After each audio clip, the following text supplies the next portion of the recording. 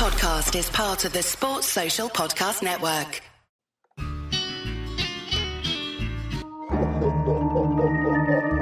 Tis that time of the season when the ghouls and goblins prowl.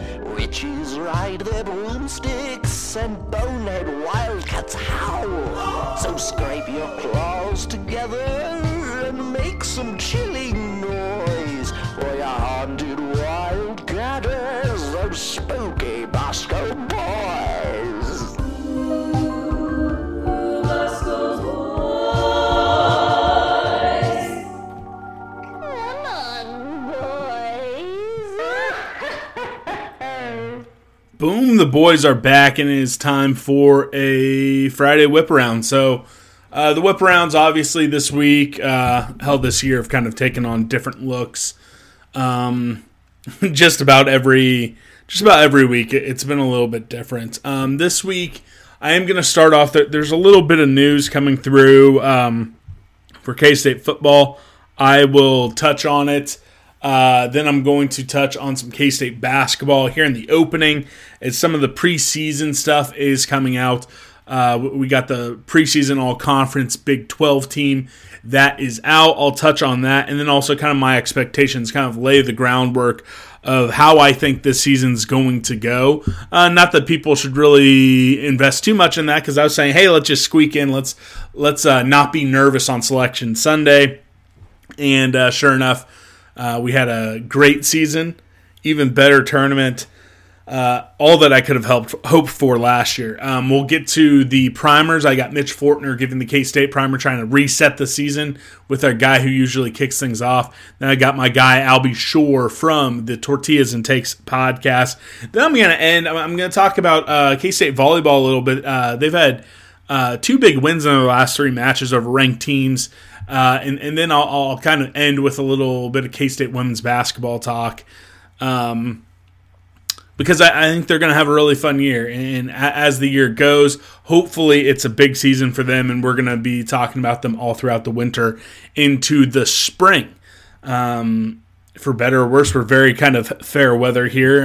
We usually don't talk too much about the non-revs sports if they are tanking, if they suck, because, we haven't really brought up soccer much. They are not very good, having another rough year. So we'll do that at the back end. Before we get into it, I want to give a shout out to my friends, Manhattan Brewing Company. Championship run is back in stock. So if you're getting off work a little early, if you're going to find yourself in Manhattan, or hell, if you live in the happiest place in the world, Manhattan, Kansas, get on down to the brewery, get a couple 4-packs before they're gone, because baby, the only thing that's ever sold better than that is Tang Party, which is dropping on Tuesday. So get into Manhattan Brewing Company, get yourself a couple beers, get yourself a couple drinks, and bring them back home, because it's going to be a fun time. I'm looking forward to it. I might have to find myself out to the brewery and get a couple 4-packs myself. All right, let's get into it. Let's talk K-State basketball. We've been trickling stuff in, and I was really hoping that the preseason rankings were going to come out. I'm guessing they're going to come out Friday afternoon. We got the preseason teams right before I hit record. So sadly, not going to get that. But that's all right. Look, I'm very excited for this. I'm very excited for this season. I'm heading out to Las Vegas for the opener. Have season tickets again. I think this team really could be something special. I think a lot of it hinges on, and this is where I'm going to start, is Nae'Qwan Tomlin. Nae'Qwan Tomlin, not honorable mention All Big 12. Arthur Kaluma and Tyler Perry, both honorable mention. I think either one of those guys could have had an argument for being in the preseason all-conference team. But I think really Nae'Qwan Tomlin is going to be the reason why this team either is on the bubble come Selection Sunday, or maybe could surprise folks and maybe, be contending for top 2, top 3, and really cement yourself at worst as the 4th best team in the Big 12. Because Nae'Qwan Tomlin last year at times flashed and showed that, hey, he is the most talented guy on K-State's roster. Marquise Noel and Keontae Johnson, they were all Americans last year. But there were times where there was no doubt in my mind that Nae'Qwan Tomlin is the most talented guy on this roster, and quite frankly, one of, if not the most talented guys in the entire Big 12. He has a skill set that could make him not only a first-round draft pick, but a lottery draft pick. Where it all comes down to with Nae'Qwan Tomlin is his awareness of the situation, awareness of where he is on the court, and really being smart. There were periods of times, and quite frankly, sometimes, like in the NCAA tournament, Nae'Qwan put the team in a bad spot because he was having stupid fouls. He was having a stupid turnover here or there, and really not playing with the awareness to play within himself. Now, that comes from a guy being, like I said, if you're looking at raw basketball skills, the most talented guy on the floor. And again, as you'll hear probably every single basketball broadcast, next year is only going to be like the fourth year of him playing organized basketball. At the end of the day, he did not start playing organized basketball until he was playing at a Division II JUCO. So I guess this is actually going to be his fifth year playing organized basketball. It wasn't until he even got up to a higher quality JUCO where he was even doing any sort of weight training. This is still a guy who is learning how to play the game of basketball, which is a wild thing when you see how fluid of an athlete he is, how great he can be, how wide-ranging his game can be.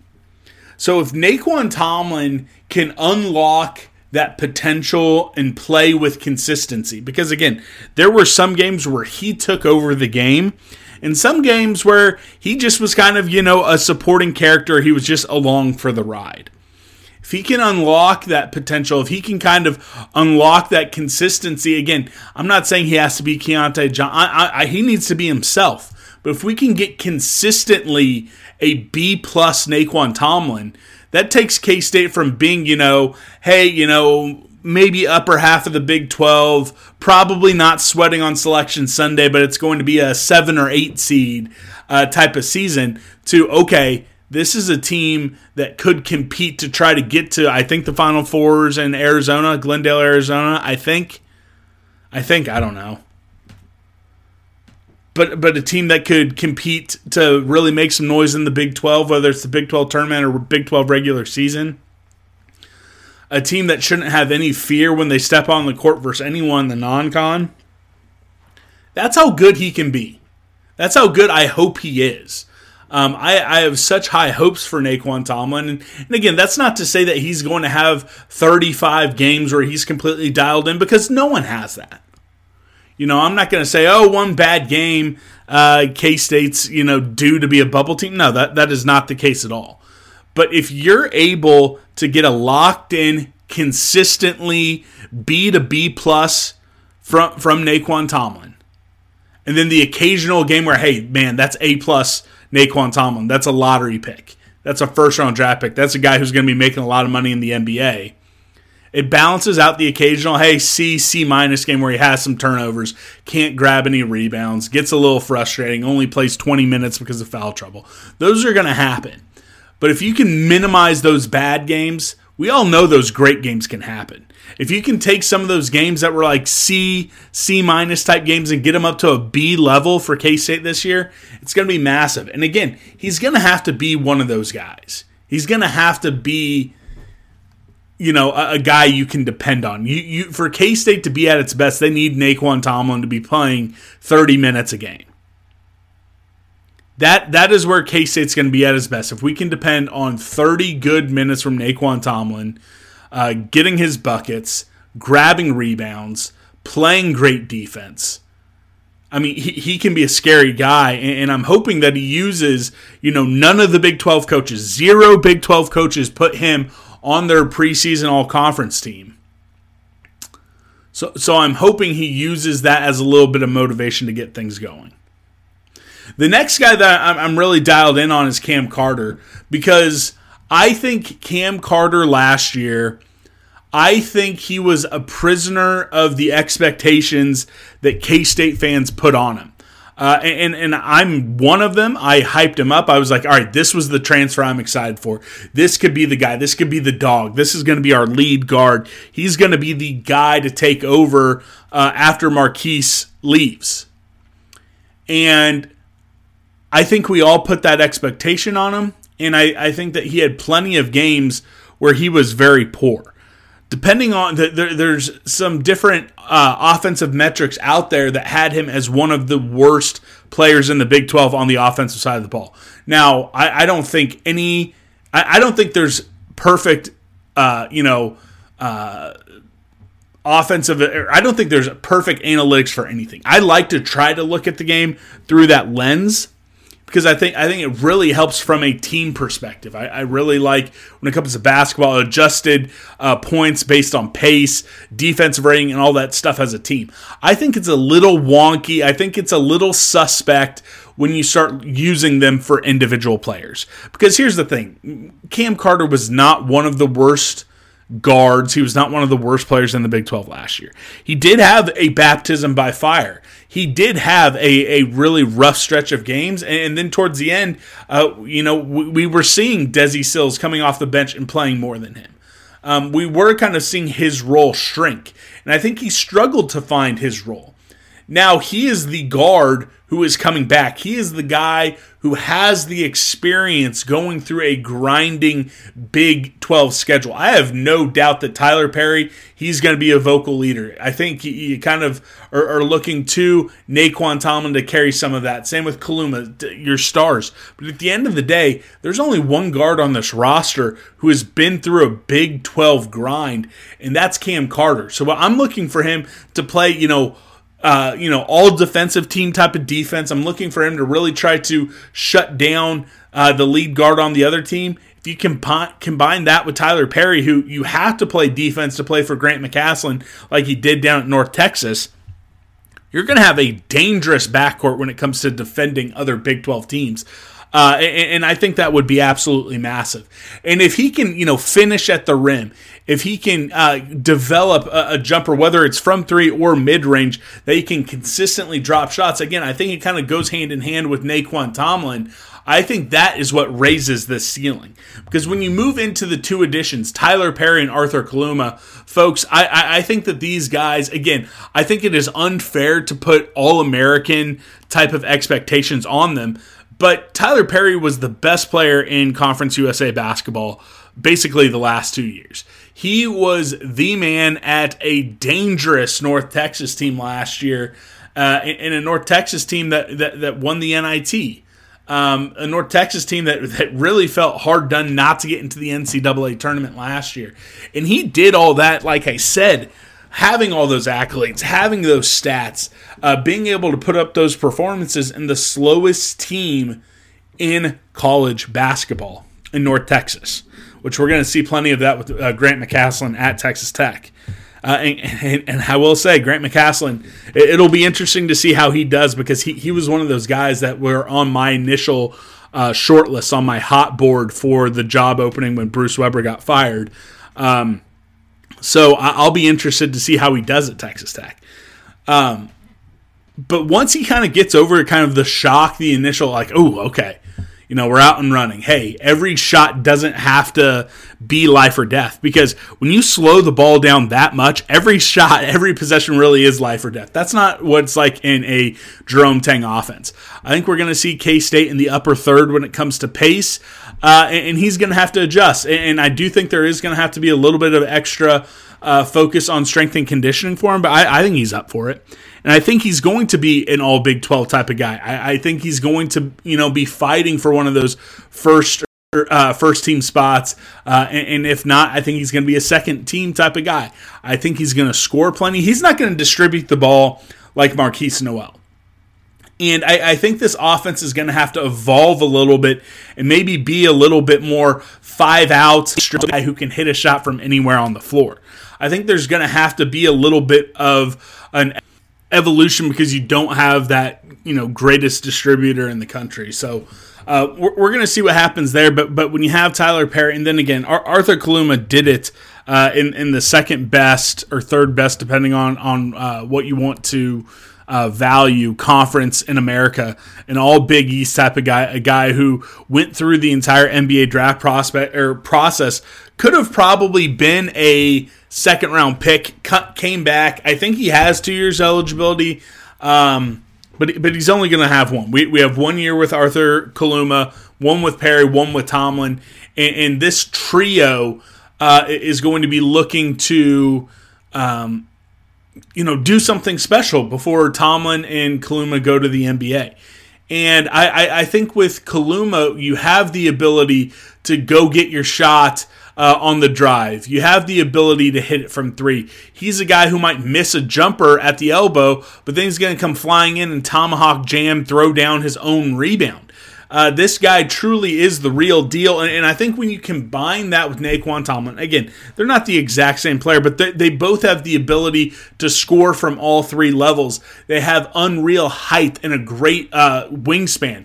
When you have two of those guys, it's going to create an absolute headache for teams all across the country. And again, Kaluma has that experience. He has a lifetime of it, playing high-level basketball and doing it consistently in the Big East. Again, that's why if you step up, if you're able to have a consistent Naquan Tomlin who's also able to play at that NBA draft pick level, and then you have two tenacious guards who are able to defend, and again, Tyler Perry able to get buckets as well, all of a sudden you have a really salty starting four. And then, oh, by the way, David Gasson, hopefully healthy after playing for his national team all summer. Again, I think you have a salty starting five where you can really depend on these guys to go out and get you 60 to 70 points every single game, just those five guys. Now, what you get from the bench, that's a lot more of an unknown. Is Dorian Finister or Taj Manning going to step up in a big way? I don't think so. I have my doubts. Kez Glover, Queese Glover. I'm horrible. I think it's Keese Glover.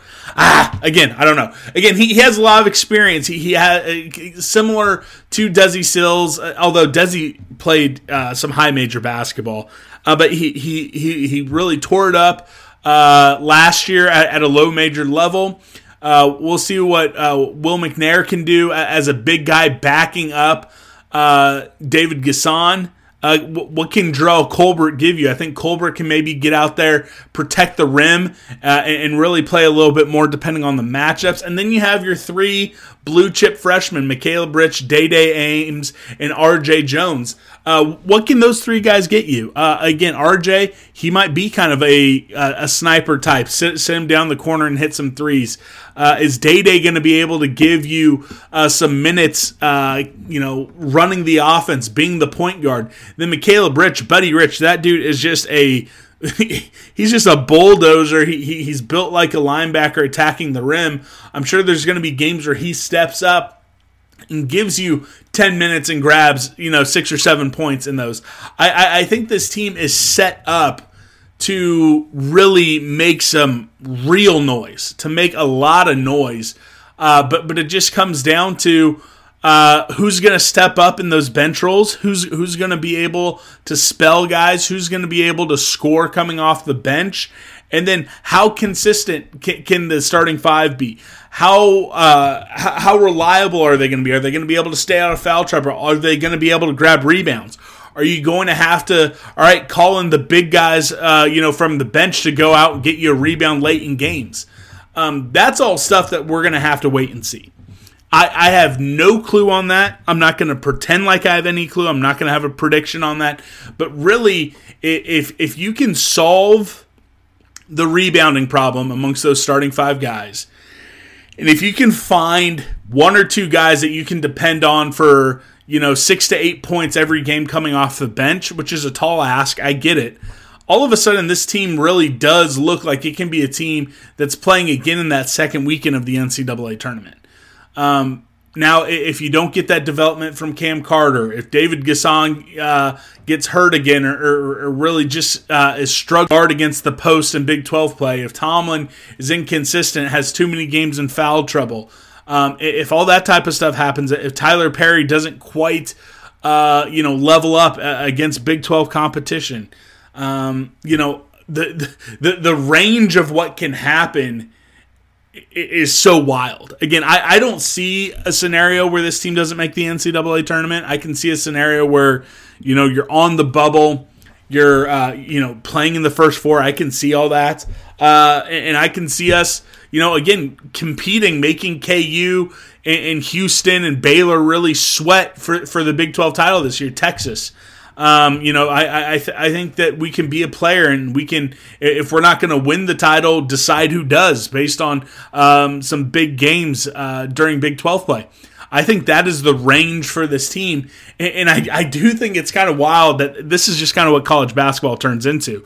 You're going to have these wide range of outcomes for any given team because any given year you're trading out 3/5 of your starting lineup. You're trading over half your roster like every given year. So I think anyone who sits back and looks at the landscape of college basketball and can say, hey, I know exactly what's going to happen, they're absolutely fucking liars. Nobody has any clue what's going to happen. And I do think that kind of brings a fun element to it. And I think the Big 12 is going to be a hell of a time. And quite frankly, I can't wait to get out to Las Vegas to see K-State play USC to start the season.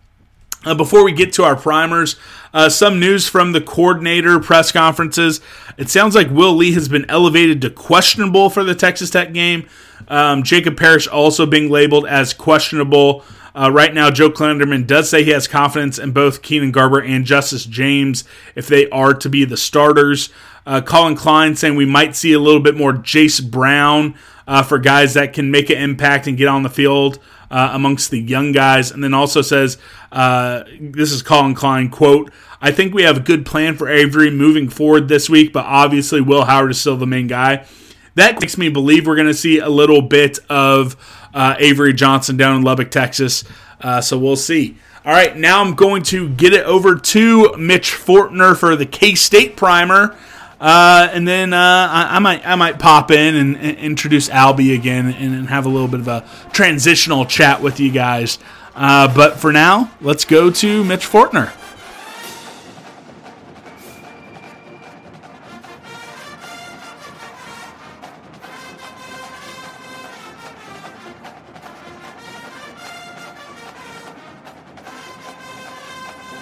K-State fans, the Pharaoh of first downs is back, and whatever nicknames I gave myself in week one. I am Mitch Fortner, your public address announcer at Bill Snyder Family Stadium, Bramlage Coliseum, and Toyton Family Stadium, and also host of The Game on News Radio KMAN, Monday through Thursdays during football season, Monday through Friday the rest of the year, talking K-State sports. And Mr. Wildcat has brought me in once again to give you a K-State football preview, a K-State primer getting ready for the Texas Tech game on Saturday. And I wish I was coming to you this week under better circumstances. I remember doing the week one primer and thinking, man, I am so optimistic about this season and about running it back and going after another Big 12 championship. And now I find myself heading into Texas Tech just trying to grasp to any optimism that's still left. Because what a downer that was against Oklahoma State, losing 29-21. The defense wasn't perfect by any means, but they did what they had to do to make it a winnable ball game. Bend but don't break defense had to limit the big plays. And they did so, but gave up a lot of underneath stuff. But the offense, however, a different story. Will Howard throws 3 interceptions, and in my opinion, they were all his fault. I saw a lot of lack of effort from the wide receivers, and the offensive line did not have a solid day either, especially in the final 2 drives. They were not good. A lot of things that we were expecting to be shored up and corrected during the bye week were not. In some aspects, it was worse. So one key storyline for me this week heading into Texas Tech, how pissed off is this team? Because I'm pissed off.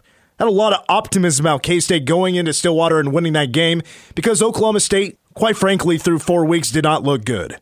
2-2 team, struggling in every aspect of the game. They finally went away from quarterback by committee, running back by committee. K-State, talent-wise, should be the better team. They were not. So since the bye week didn't correct the correctable things, does the anger from the loss to Oklahoma State correct the things that the bye week didn't get done?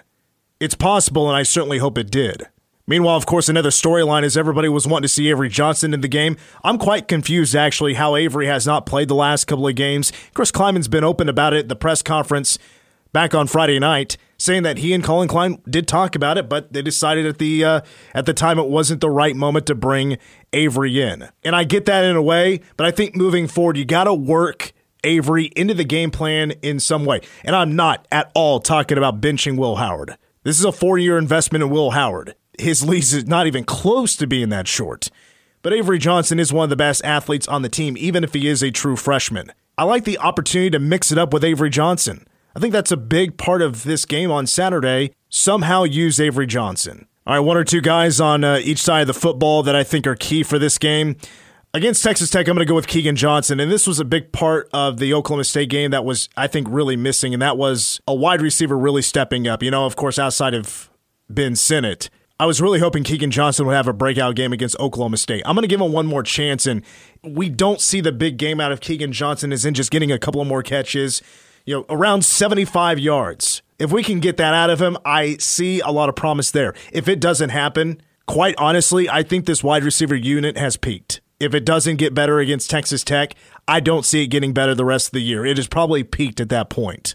As for my K-State key player on defense, believe it or not, I'm going to go with true freshman Austin Romaine. Texas Tech is going to try to establish the run with Taj Brooks. He's been really good this year, over 600 yards so far in their 6 games. Due to Tyler Shuck being injured for a long time now, Baron Morton isn't as strong as a passer as Tyler Shuck is. He's just not a great performer when it comes to throwing the football. So they're going to try to establish the run. They're going to want that to be their bread and butter. K-State's got to make that a one-phase game and make Texas Tech throw the football, and hopefully the K-State secondary can take care of business. And of course, Austin being the middle linebacker is going to be a key part of stopping the run. Although I thought he had a nice game against Oklahoma State, there were a couple of times that he maybe overran what he saw in the backfield, left a wide open gap, and Oklahoma State was able to take advantage with sizable runs. That can't be allowed. Taj Brooks is going to make you pay. He is an established and strong runner for Texas Tech. All right, a couple of keys to a K-State victory on Saturday. I think it's pretty simple. It's all about the turnovers.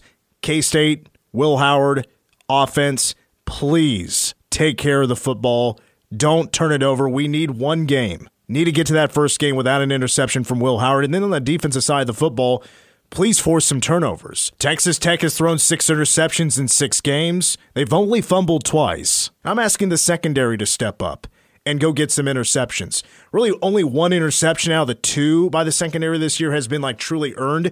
You know, the second one to Jacob Parrish was, gift wrapped by Timmy McClain. Go intercept some passes, get your offense short fields, and you're going to beat Texas Tech. All right, so final score prediction. Here's what I'm going to say. They said last week after the loss, the players were saying, like Will Howard and Austin Moore, that maybe they listened to too much of the outside noise, and that maybe they, I'm going to paraphrase here, but didn't respect Oklahoma State enough that they should have, based by what they saw on film. Well, how about this for outside noise? And you know what? Preseason, I thought this would have been a top 25 game. Maybe both teams potentially undefeated, both having shots at making it to Arlington for a Big 12 championship. Not necessarily the case right now. Both teams still a lot to prove. But again, your outside noise is this. Texas Tech wins in a sold-out, blackout night game in Lubbock, where honestly Joey McGuire and his team have been playing its best football at home so far in a year and a half under Joey McGuire.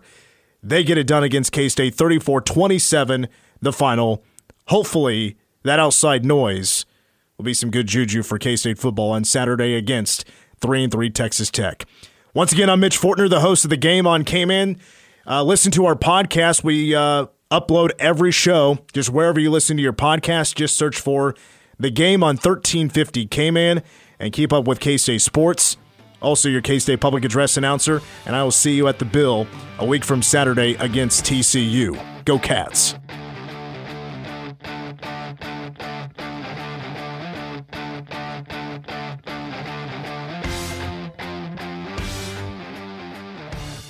And thank you to Mitch Fortner, again, best in the business, hosting a show daily over on 1350 K-Man, and doing PowerCat Game Day. I always listen to PowerCat Game Day in the build-up to K-State games. I love listening to it on the drive into Manhattan. It's great. Can't wait to be doing that for the TCU game here coming up soon. Now we're going to head over to Albie Shore of the Tortillas and Takes podcast. I am going to be on their episode that I believe is dropping on Friday as well. So check out Tortillas and Takes. It's always amazing because they say, hey, Scott, we're going to have you on for 15 minutes. I talk for an hour, and they edit their show. They take all the kind of BS out, and they edit it and make me sound great. So check out Tortillas and Takes. Check out all the great shows in the 1012 network. Check out the 1012 podcast, the flagship show talking about all the teams, all the sports in the Big 12. And whenever we're playing an opponent, if you want to get a long form, if the primer isn't enough for you, if you want a little bit more, check out whatever school we're playing in the 1012 network. All sorts of great podcasts that I enjoy working with. So let's go to your boy, Albie Shore, my friend from Tortillas and Takes.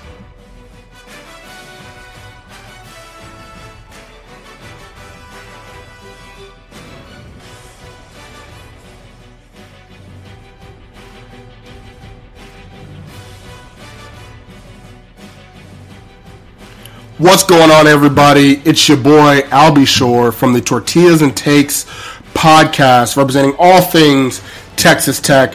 You can find us at Tortillas and Takes. That's the letter N. Tortillas and Takes on Twitter. Also, you can find me at Mr._Albie Shore on Twitter as well, or X, or whatever the hell Elon Musk wants to call that thing. Mama called it Twitter, so I'm going to call it Twitter. So I represent everything when it comes to Texas Tech. And the vibe of how we're feeling over in West Texas is meh. Right. You know what I mean? Like, we started off the season in pretty bad shape. 1-3. 2 weeks straight, we're now 3-3. So we're feeling a little bit better. Right, we're still not where we thought we were going to be at the beginning of the season. To be honest with you, at this point, at the beginning of the season, I would have thought we would have been 5-1 at this moment. Right, at the very least, 5-1. But it is what it is. We're 3-3. The season's adjusted, and we're feeling a little bit better than we were a couple weeks ago. The problem is, though we're 3-3, though we're feeling a little bit better, we played probably the two worst teams in the conference. Baylor stinks. Houston stinks. So we still don't really know just how good Texas Tech really is. Are they as good as we were when we played Houston and Baylor? Or are those two teams just that bad? Right, let me tell you, I thought they were bad beforehand. They looked truly, truly bad afterwards. So that's really what this game is going to be about against Kansas State. Just how good or bad is Texas Tech? I feel like Kansas State fans probably thinking the same thing. Just how good or bad is our team, right? Listen, let me tell you something. Hey, Wildcat fans, we can be cool. Y'all cool, we cool. I thought y'all were the best team in the conference coming into this season. Coming into this season, I thought I had K-State as my number one team in the Big 12. I think I had y'all as a top 15 team in the nation. I thought y'all were going to be really good. I thought Will Howard was the best quarterback in the conference. I heard this stuff about Quinn Ewers. I said, shut the hell up. Not Quinn Ewers. I heard this stuff about Dylan Gabriel. Shut the hell up. Not Dylan Gabriel. I said, Will Howard is the best quarterback in the conference. And you know what, K-State fans? Y'all have proven me wrong. All right? I watched that game against Oklahoma State. There is absolutely zero way that you can play and say that you're the best team in the conference with the best quarterback in the conference and play like that team did against Oklahoma State. No, absolutely not. So I don't think K-State's that good anymore. But I will say, I don't think y'all are bad. I'm not saying y'all are a bad team. You're 3-2 this year. I don't think that you're bad. And this will be a good state to see just how good or bad either team is. Right? A couple of bad losses for K-State and at Missouri, at Oklahoma State. Those are your only two road games this year. Now you're going to road against Texas Tech. On the Tech side of things, we're at home. We've been really good at home in the Joey McGuire tenure.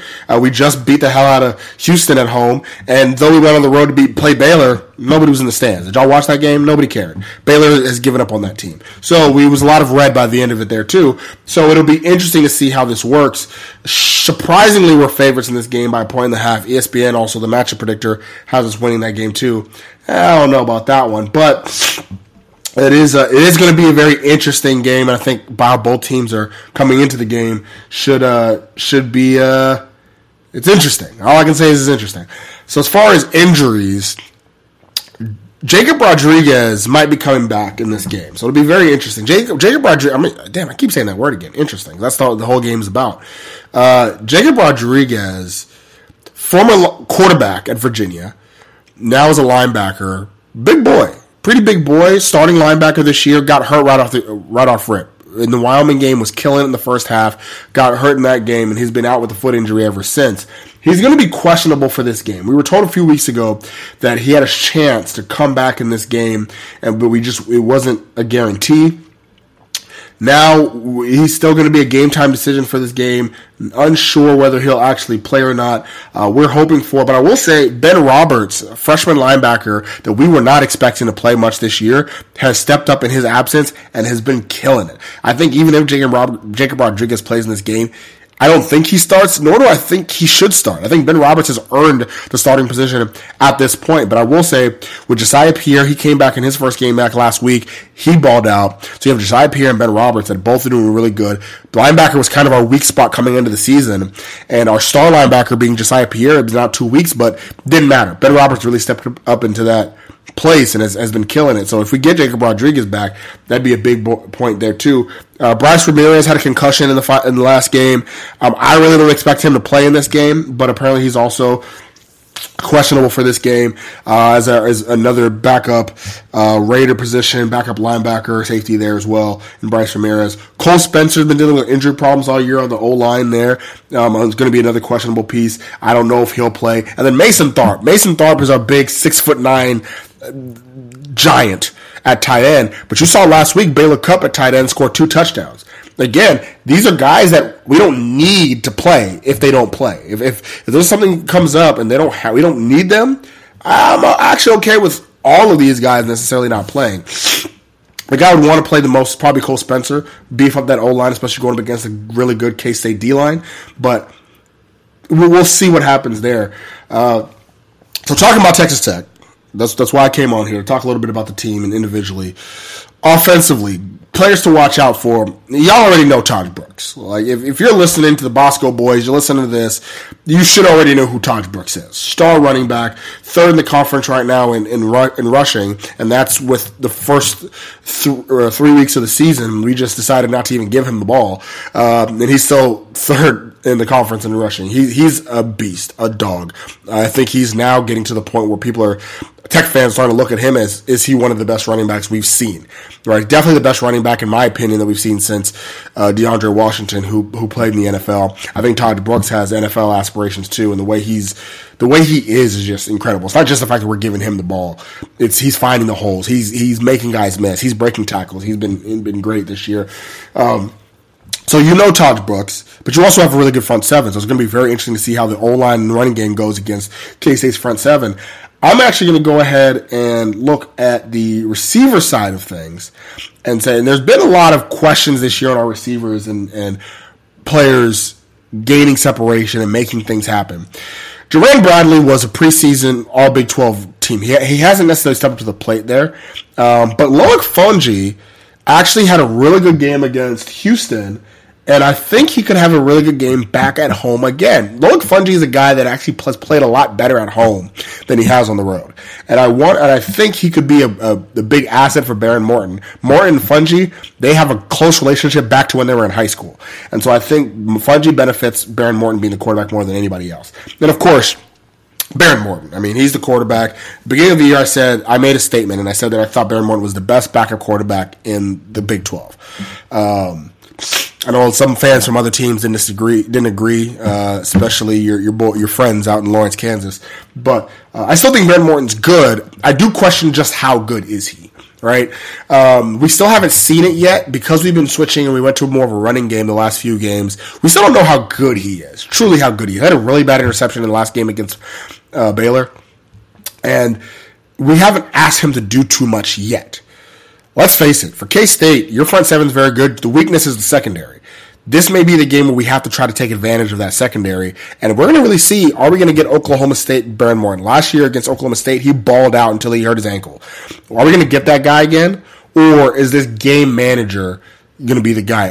I'm going to give props to Jeremy Gilliam. He came up with something, or my co-host on Tortillas and Takes, where he said, it is time for Behren Morton to go from a game manager to a game changer.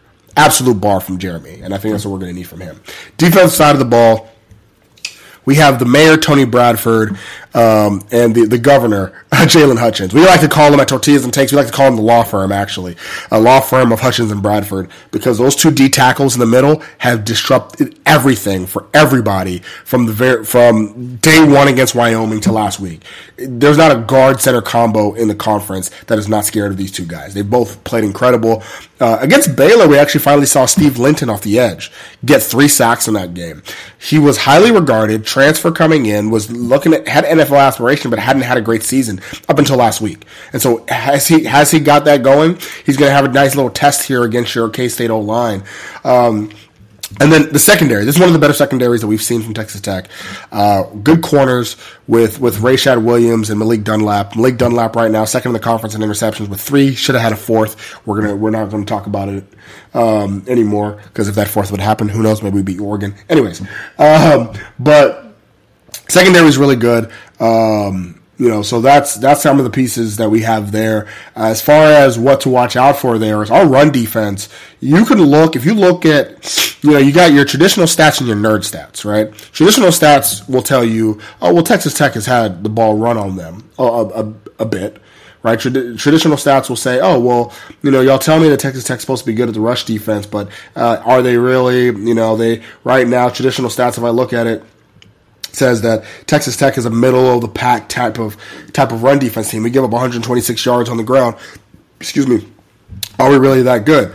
But the nerd stats, shout out to Stats of War, will tell you that no, Texas Tech, we're him. We're him, if you will. So our EPA defensively, we are a top 10 team in the entire country when it comes to EPA per rush. Y'all should be very familiar with that, because guess who's 4th? Kansas State. So it is very, very much going to be that damned if you will, damned if you won't type of situation here. We have a run offensive team in Kansas State going up against a run defensive team in Texas Tech, and then a run offensive team in Texas Tech going up against a run defensive team in Kansas State. Both teams are top 10 in EPA per rush, both offensively and defensively. So you got Spider-Man memes going up against each other. It'll be very interesting to see. Keys to the win for us, for Texas Tech. We need Behren Morton to be that game changer. I think if Behren Morton shows up, and especially if Kansas State's able to take away the run from Todd Brooks, if he shows up, then that could be the difference right there. Right, if it's especially with his legs, he's more athletic than Tyler Shuck. I know we like to have Tyler Shuck doing all these bully ball runs. Behren Morton's an athlete. He's legitimately more athletic than Tyler Shuck, and actually kind of reminds me a little bit of Will Howard in that aspect. So it'll be interesting to see. I think that quarterback battle may be the key to who wins the game, who plays better between the two of them, Morton versus Howard. There, but my score prediction.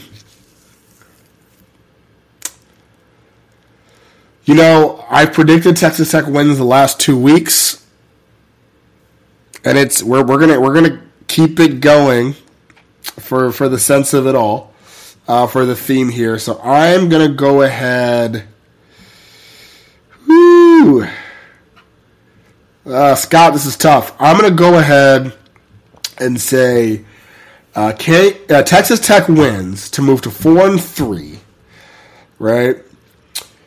And we win the game 31-30.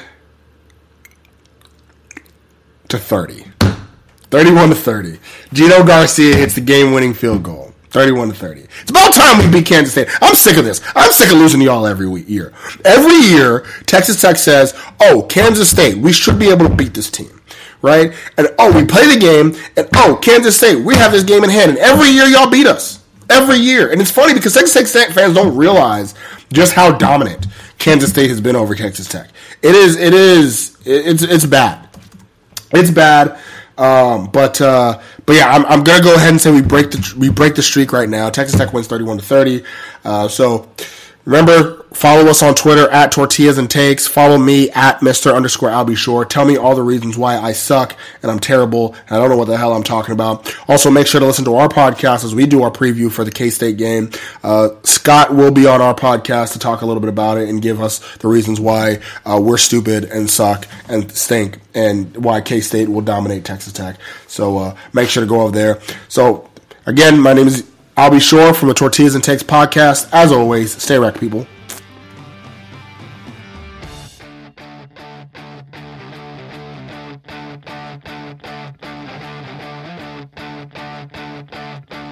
And thank you to Albie Shore. And again, shout out to the 1012 Network and to my friends over at Tortillas and Takes. All right, let's talk before we do, because I want to talk about K-State volleyball, K-State women's basketball before we call it a day.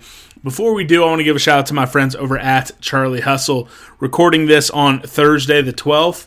There's a big Thursday night football game. I'm rocking my Arrowhead collection gray fleece crew neck sweatshirt, the most comfortable thing in the world, and underneath it, my Felix Anudike Uzama shirt. That's right.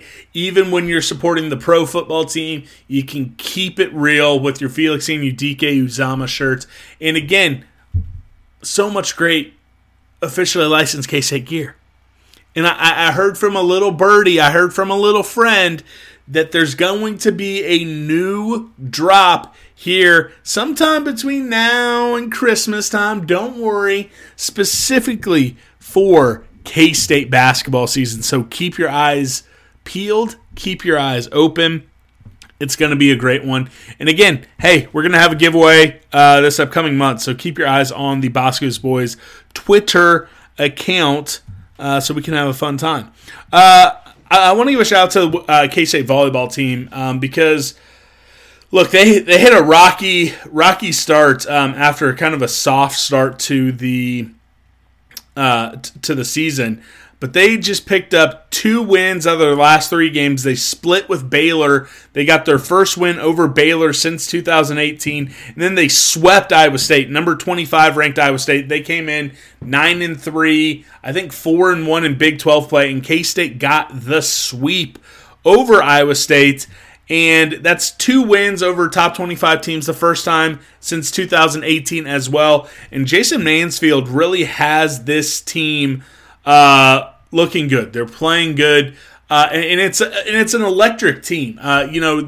They do all the fun stuff about volleyball. They're up, blocking, great defense at the net, some explosive outside hitters when they're going on attack, and then they have some great defensive players as well, getting down on the floor, saving stuff. I've been very entertained with K-State volleyball, and I hope they keep it going. Again, I don't know if they're going to end up having enough juice to get into the NCAA tournament. The lucky thing about the schedule, though, and about the Big 12, the Big 12, I believe, is the number 2 conference in college volleyball this year. And you're going to have plenty of opportunities for quality wins to go after that tournament berth. They are at UCF, 6 p.m. On Saturday. It's on ESPN Plus, so not a great time considering when the football game kicks off, but you can probably get that first set in before the K-State football game kicks off and have it on second screen, and then they're on the road at Oklahoma on Thursday the 19th and then Friday the 20th, so next week. Then they're back home for a Thursday-Friday swing before that K-State TCU matchup with number 9 BYU. I actually might be trying to get out to that Friday night game. We'll see if I can make it happen or not. But again, there's going to be plenty of games for this team to rise to the occasion and make the NCAA tournament. Truthfully, the next 3 games, despite being on the road, are going to be absolutely massive for this team if they do want to make the NCAA tournament. If you're able to win 2 of 3, or if you're able to win all 3 of them, you're setting yourself in a position where you have 4 games versus top 20, or actually 5 straight games versus top 20 teams with BYU, Kansas, and Texas. 2 versus BYU, 2 versus KU, and 1 versus Texas. Setting yourself up that if you grab 2 of those games, you should be able to close out with 2 home games versus Texas Tech and then on the road at number 21 Houston. You're going to have a shot to get into the NCAA tournament. I still think they have a lot of work. I still think they probably need to be right at or above 500 from the run-in, which is going to be tough with this schedule. But again, if you can rack up those wins, every single win is going to be a quality win from here on out. So fingers crossed that Jason Mansfield and the volleyball team can find some magic down the stretch and get into the NCAA tournament.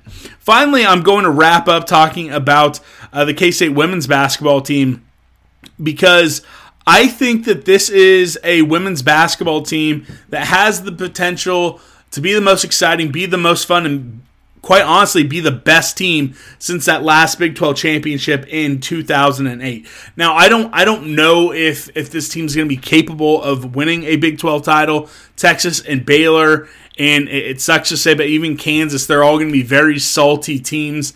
I think you're going to have some of the talent, but can Jeff Mittie bring it all together? Again, all the talk has been about Aoka Lee. I mean, they're producing a documentary about her comeback, and this girl is an All-American. She's one of the most prolific and dominant forces in women's basketball. She set the single-game record for points in women's basketball, and in that year, there was only 2 NBA guys who scored more than her. No collegiate player scored more than her. Division I collegiate player, men's or women's, scored more than her that year, and she really brings an unstoppable force. If Aoka Lee is on, there's no one in the nation who can guard her and can stop her, and that's what's exciting, because again, you also have Gabby Gregory, who was a unanimous first-team preseason all-conference selection. When you have 2 superstars, it's very similar to K-State basketball from 2000 or from this past season with Keontae Johnson and Marquise Noel. You had 2 players that every time when they walked on the court, you can make an argument that they were the 2 best players, and that made it that they could win just about any game. Just about any game on K-State's schedule, they're going to be capable of getting it done and winning because they have Gabby Gregory and Aoka Lee. Now, Aoka Lee can't get her own shot. You know, that's where things are a little different. But again, you get her down in the post, she's a dominant scorer. You got Serena Sundell in her 3rd year, and she's really come into her own and really is on a borderline of being a superstar player. There's potential that on the 1st and 2nd team in the postseason all-conference league, you could have 3 players with Serena Sundell, with Gabby Gregory, with Aoka Lee. It's very similar to the men's side, having a big 3 all capable of being dominant forces in the Big 12. And that's what's exciting. And then again, you have the Glenn twins who are in their 3rd year playing major college basketball. You have Eliza Maupin, who's in her 2nd year in big-time college basketball. You have Giselle Sanchez, who spent her entire summer playing overseas with the Spanish national team. You have 2 transfers coming in from the Final Four elite Louisville team, including Ziana Walker, who was the Gatorade Player of the Year in Wichita Heights back in Kansas. She's a redshirt freshman.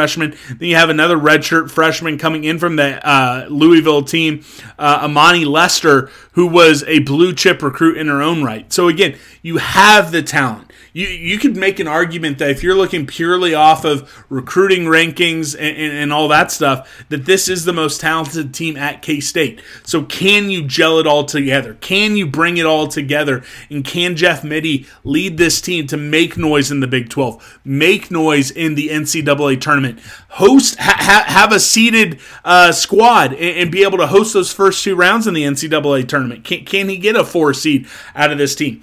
Look, the talent's there. How far along has Aoka Lee gotten in her rehab? Can these secondary stars in Serena Sundell, Ziana Walker, Sanchez, all these players, Maupin, all these supporting role players, can they step up, take that next step up, and can they be playmakers? Jeff Mittie had a conversation, the March Madness Twitter account, they were doing a tour of some of the big-time women's programs this summer, and they toured K-State, and they were talking to Jeff Mittie, and he said the difference between being a good team and being a great team. It isn't offense, it isn't defense, it isn't rebounding. It's having playmakers, having players on your team who are willing to go out there, lay it all on the line for the sole purpose of winning. Do you have enough of those players on this team? Again, we don't know that. We don't know what Gabby Gregory is going to look like with Aoka Lee out there. We don't know what the development of Serena Sundell with another year in the program is going to be. But it's going to be an exciting year, and I know I'm going to try to get into Bramlage. There's a couple double headers with the men that I'm going to try to get in there and make sure I see. They're playing actually in the what are they calling it? The Bill Snyder Classic. They're playing Missouri. Where is in St. Joseph? There it is. The Bill Snyder Classic in St. Joseph, Missouri on December 9th. That's going to be a fun one. They're hosting Wisconsin. That's going to be a great one. They're playing at Iowa on November 16th. Remember, that was the big win for K-State.